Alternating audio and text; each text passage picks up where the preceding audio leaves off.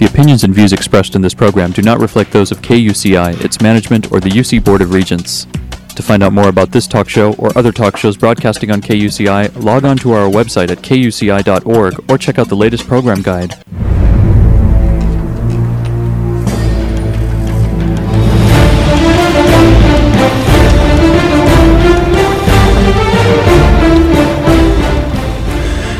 Good morning. You're listening to KUCI 88.9 FM in Irvine, California, streaming online at kuci.org and podcasting on iTunes. Welcome to Privacy Piracy. I'm Lloyd, this show's engineer. We've enjoyed bringing this show since 2005. Your host is Mari Frank, a local attorney since 1985.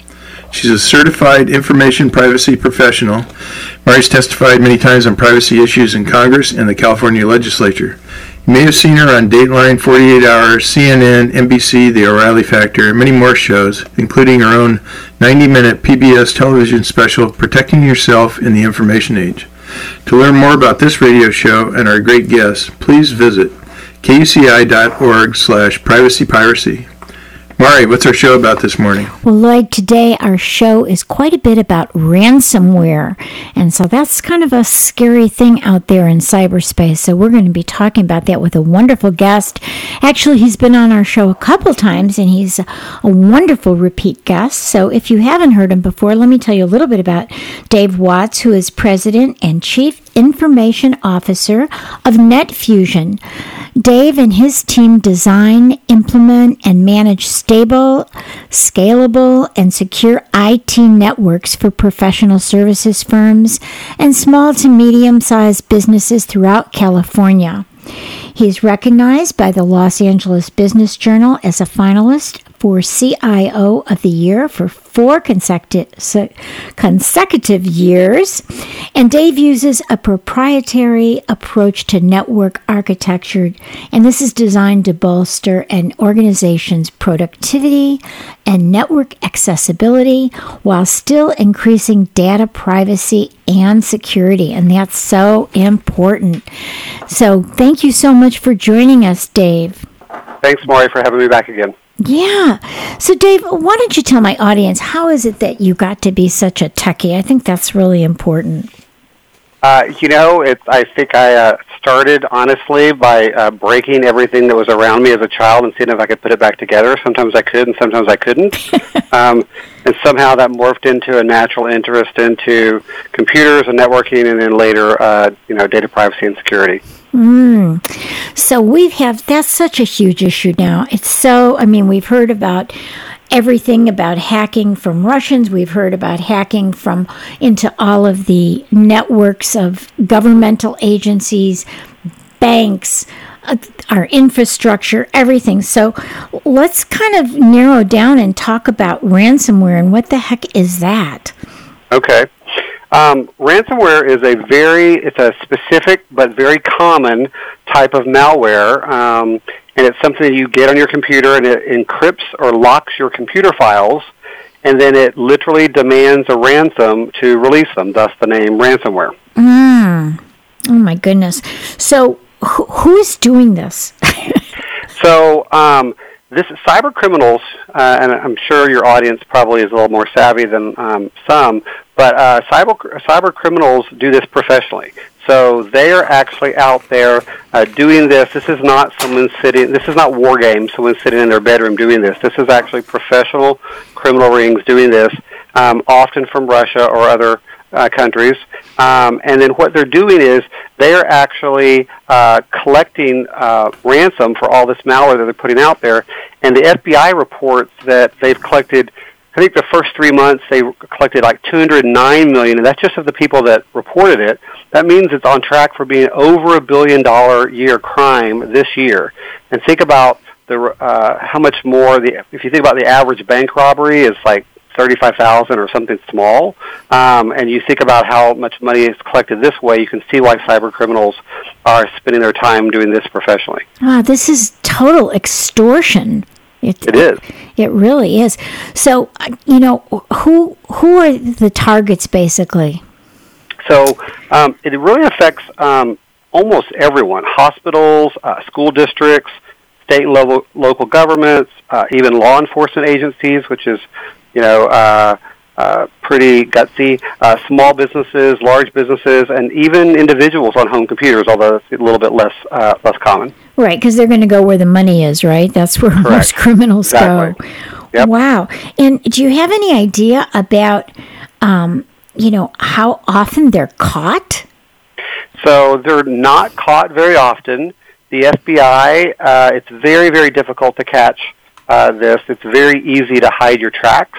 Yeah. With cybercrime. That's why so many, individuals or organizations have gotten into cybercrime, and so it's very, very difficult to catch. I don't have any specific statistics, but I have gone and spoken to several FBI agents, and all of them say it's very difficult to find them, and even if they find them, you're not going to get your money back. Right.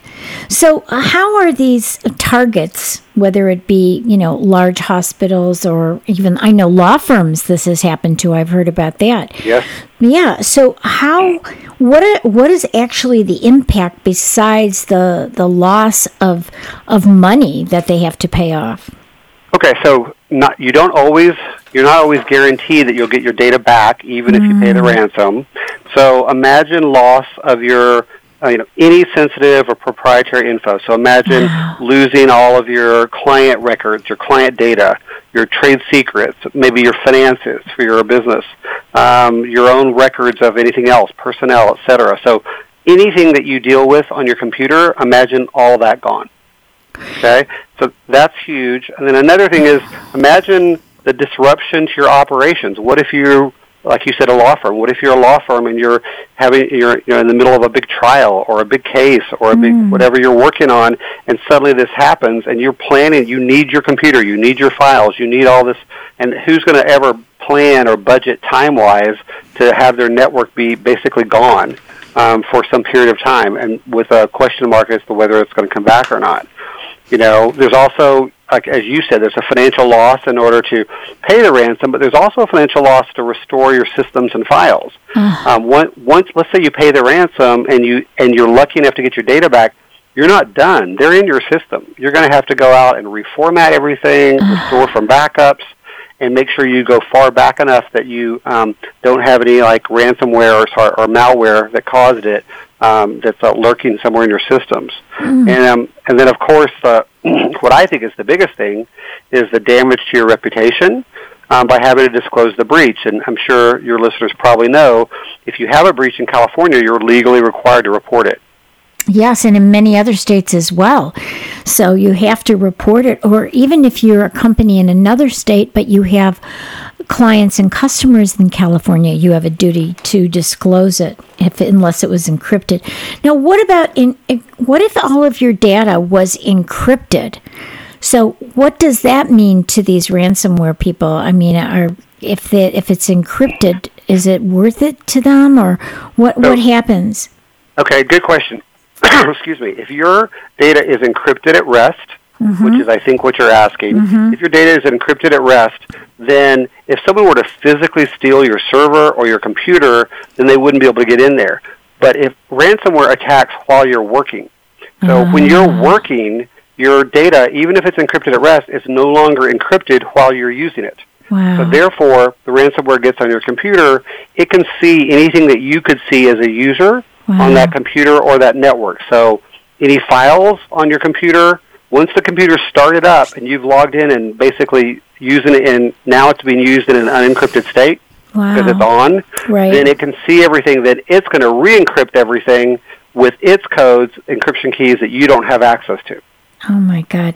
Now, what about if you have a backup, a hard drive backup? I know I would. What does it mean if you have a hard drive backup, or if you have a backup in the cloud, or what does all that mean to this ransomware? So it's not going to prevent any you getting ransomware. So it would not prevent like disruption to your operations. It wouldn't, etc. But what it does mean, and it wouldn't prevent the breach from having happened. They still have had access to your data. Right. What it would do though is help you get your data back, so you could avoid paying the ransom. One, if you had great backups. Right. Okay. Right. and we can discuss great backups if you want. And then, so one, it would avoid paying the ransom, and two, it would also allow you to get back up and operational as quickly as possible. So one, avoid paying the ransom. Two, get back up and operational as quickly as possible. But you'd still have to disclose it, which would cost you a fortune in the disclosure, and who knows what happens if the bad guys use the data that they got. For example, if they got Social Security numbers and other numbers, then they could again resell it, and then your customers or your clients then become victims of identity theft. Or if it's IP information, oh my God, it just gets scarier. Yeah, so that's a really good question, though, because a lot of people say, well, I've got good backups, I'm not worried about it. That has nothing to do with your information's breached, but it will help you get back up operational faster, but the breach is done. You still have all the other impact of having, all the other consequences of having a breach.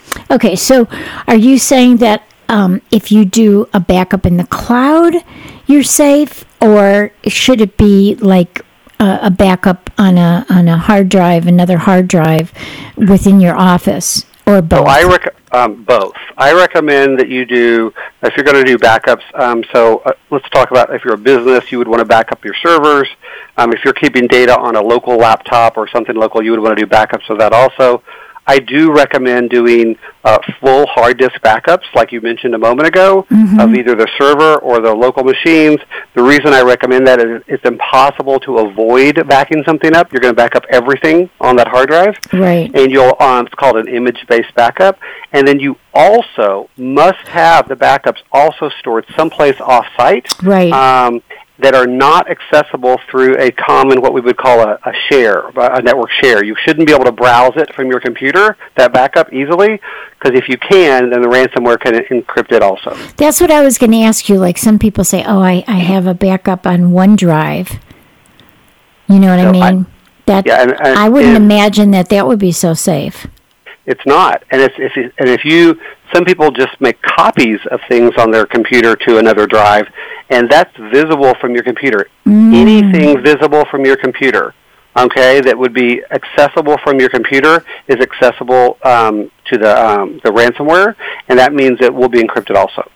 Right. So for example, I have a hard drive backup on another computer, but I also have a service that I back up. So with that I guess you'd have to look into the terms of the service to see if that cloud backup would protect you from ransomware. Yeah, it most likely would, as long as you couldn't just easily browse it from your computer. So if you didn't have an open connection to it all the time where you could look at it easily, you'd probably be fine. I think you have to have passwords to get into that. Yeah, and I would recommend also having two-factor authentication enabled on that. Right. Because that way, if someone does have we call key logging software and grabs your username and password, which is pretty easy, then that's not enough. They still can't get to it without that two-factor authentication, and a ransomware would not be able to interact with that two-factor authentication. Oh, my God. Okay, so why don't you explain to us a little bit, like, what exactly happens when ransomware infects your computer? Can you kind of walk us through that? Sure. So you want to talk a little bit about, like, how you get the ransomware infection? Yeah. How you get it, and then how it affects you. Okay. So how you get ransomware infection, it's usually, as with most pieces of malware, it's usually the easiest target for a system is usually the person, the user, because we are too trusting usually, or curious, or both.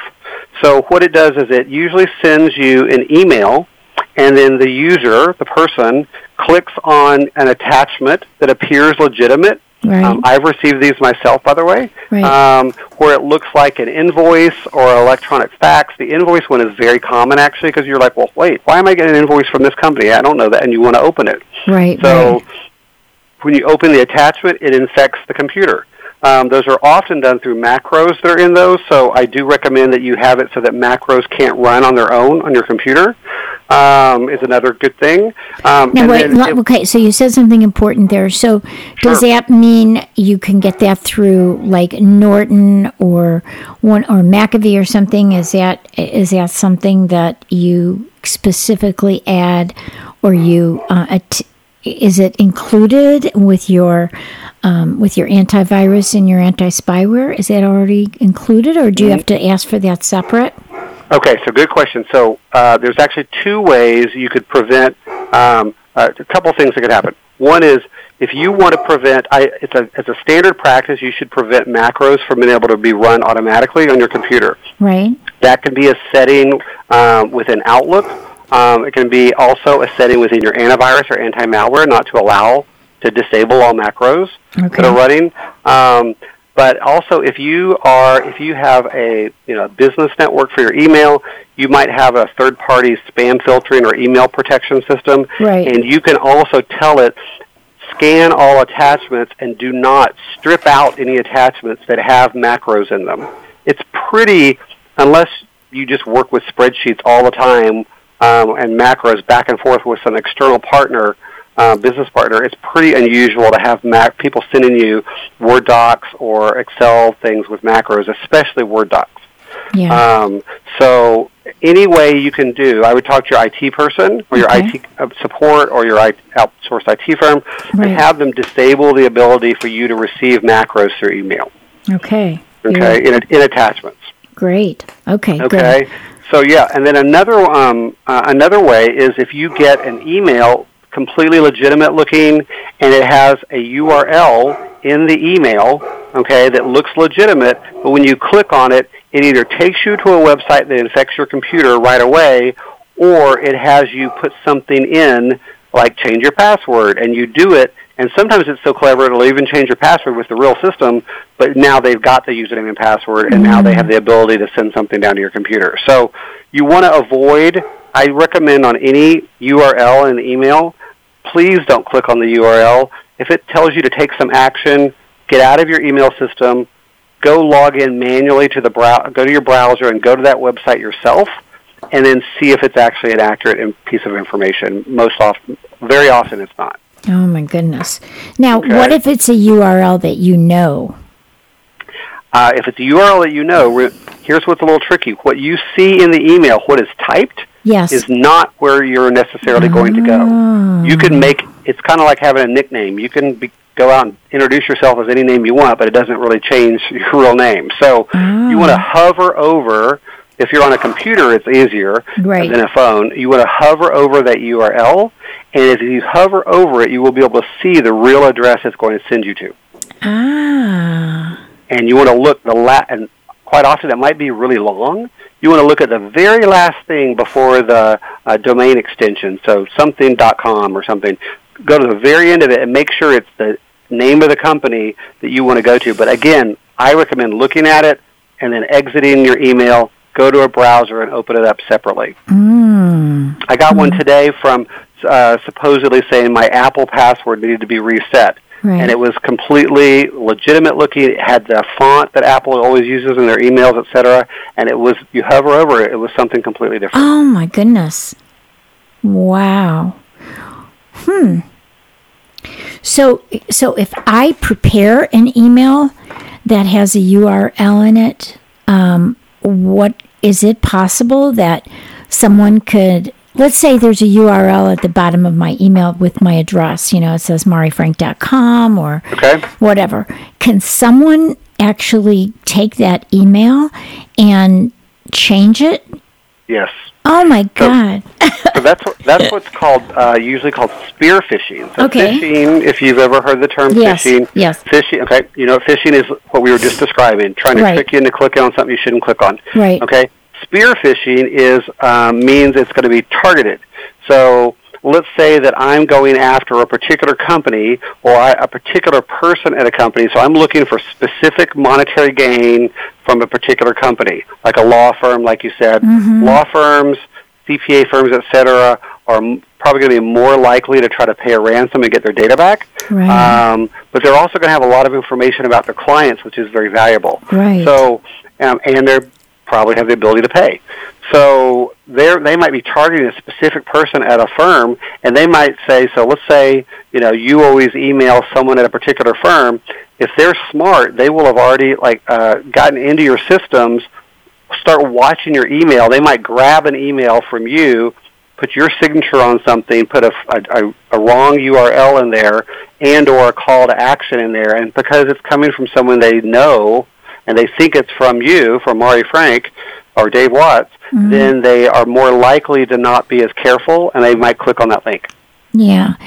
So let me ask you this. So I have gotten emails from people that I know, but I knew enough that I knew it wasn't right, because of what they were asking. So what I did was I forwarded the email and said, this is, you've got spam, or you've got something, malware on your computer. You better take care of it, because I know this isn't from you, is it? Now, is that okay to do, just to let them see it? I think it's okay to do, as long as you start off at the top. Be sure and don't click on any of this. I just got this from you. Right. I say, this looks like, in fact, I put in the subject line, it looks like fraud from you. Yeah. Right. Yeah. Yeah, because you don't want to inadvertently, propagate the right. bad stuff. Right. But I would probably recommend, even if they replied back and said, yes, it's from me, I still wouldn't click on it without calling them. Right. And confirming that by a voice that you recognize. Yeah. What I usually get back is, oh my God, yes, I found out about this. I just found out about it. Yeah. So, I do that too, because sometimes people don't even realize that their system's been compromised and it's sending out stuff. Right, and if I just delete it, I'm not helping them at all. So right. What do you recommend that you do when you find out that you've been hacked that way? What do you do? Okay, so the first sign specifically for ransomware, you may not know that you've got any ransomware until it starts encrypting files. And it's going to encrypt files in the background and the way you're going to know is you're going to try to go to something and you won't have access to it anymore, or you're going to get a message on your screen advising you that you've been, hacked and that you've got ransomware, and it's going to be asking you for a ransom and giving you some instructions on how to pay. So that's how you're going to know. At that point, it's probably too late, but I would still recommend doing what I'm about to tell you to do if you think you did something wrong. Like if you think you clicked on something wrong and you're not sure, and you suddenly it occurred to you like, you click on something and it goes someplace where you weren't expecting, I would do the same thing I would do that if I found out I was infected, and that was immediately disconnect your computer from the internet. Okay. And or from your computer network. Don't forget to turn off your wireless adapter if you've got wireless. If you don't know, just turn the computer off. Okay? On a laptop, you can hold the power button down until it goes off. On a regular computer, you just unplug it. The ransomware usually has to phone home for instructions via the internet, and so you're trying to prevent two things: one, from it phoning home for the instructions, and two, from it encrypting any other computers it can see. So it's if you're at your office, it's really bad, and you definitely want to make sure that you don't want to be allowing it to encrypt file shares on your servers. Right. So you want to disconnect and then call your IT department and have them instruct you on what to do. They may want to come out and reformat your machine. They may want to scan it, but you want to at least disconnect all communication from that machine. That's the first thing you want to do. Right. Now, the FBI actually doesn't want you to pay the ransom. Excuse me. They say they're not sure you're going to get your money back. They do want you to report it, but they recommend not paying the ransom. Their recommendations, which are mine also, and that is, prevention is probably the best way to avoid getting ransomware. I don't know, do we have enough time for me to give you some good prevention techniques? We've got about 3 more minutes. You want to just give it some bullet points on that? It's going to be, yes, very short. So security awareness training for employees, and talk about this phishing stuff that you and I just talked about. A lot of employees don't know about that. Keep all your systems patched, up to date, software, hardware, all digital devices. Keep your anti-malware up to date. And then if you're in an office environment, don't operate your computer with administrator access. Make sure only your IT people can install software. That'll prevent the malware from installing when you click on something. And then the blocking the email attachments with macro scripts we talked about. And then back up your data, like you said, frequently throughout the day, and verify the integrity of those backups. That's going to be all that stands between you and getting your data back. Well, we actually still have another couple minutes. That was really great. So you have a couple more minutes to give us more, because this is wonderful for us to know it. So on the backups, I would secure your backups so they can't become encrypted. So this is what we touched on earlier, and it's often overlooked. And then send them off-site daily. So you want to have that local backup, because that's going to be faster to restore from, and you also want to have the one that's off-site. All right, so that it cannot be encrypted by the ransomware that can see anything it can see locally. It can probably encrypt. We talked about something else we haven't talked about is if you're and if you may not be the IT person, but if you work in an office or you're the CEO or an office manager, whatever, you can talk to your IT people about doing this. Segment your network and restrict permissions so that any one user can't see more than they really need to see. Because if you have unlimited access on the network and you get ransomware, guess what? It has unlimited access. It has your access. So only have the right access that you need. And I kind of skipped over this, or I went over it quickly a minute ago, but if you, I recommend never operating your computer, even a home computer, as an administrator on your computer. Have a regular user, and then if you need to install software periodically, then log in as the administrator and install the software that way, or set it up so that it will prompt you for that username and password of the administrator. The reason you want to do that is ransomware has any rights that you have that you're logged in as. So you don't want to operate as an administrator on a daily basis on your computer. Just use that for installing software, and that's it. That is brilliant. Well, we have just another minute left. I'd like you to just give us your website and just tell us a couple things that we could find there. Okay. My website is netfusion.com. That's N-E-T, F as in Frank, U, S as in Sam, ION.com. And we work with professional service firms, CPA firms, law firms, and other small businesses. And if you go up there and we have a video library up there. If you go up there, some of these tips that we've talked about with cybersecurity and also some of these prevention methods are up there, and some videos that you can watch and hopefully glean a little bit and take it back to your office and hopefully make use of it. Oh, that is just wonderful. We so appreciate your brilliance and your great advice, and we will have you back again. So thanks so much. And I just wanted everybody to know, again, it's Dave Watts, who's President and Chief Information Officer of NetFusion. That's netfusion.com. And Dave, thank you so much, and we will have you back again, okay? Thanks, Mara. I enjoyed it. Okie doke. Bye-bye. You've been listening to KUCI 88.9 FM in Irvine and KUCI.org on the net.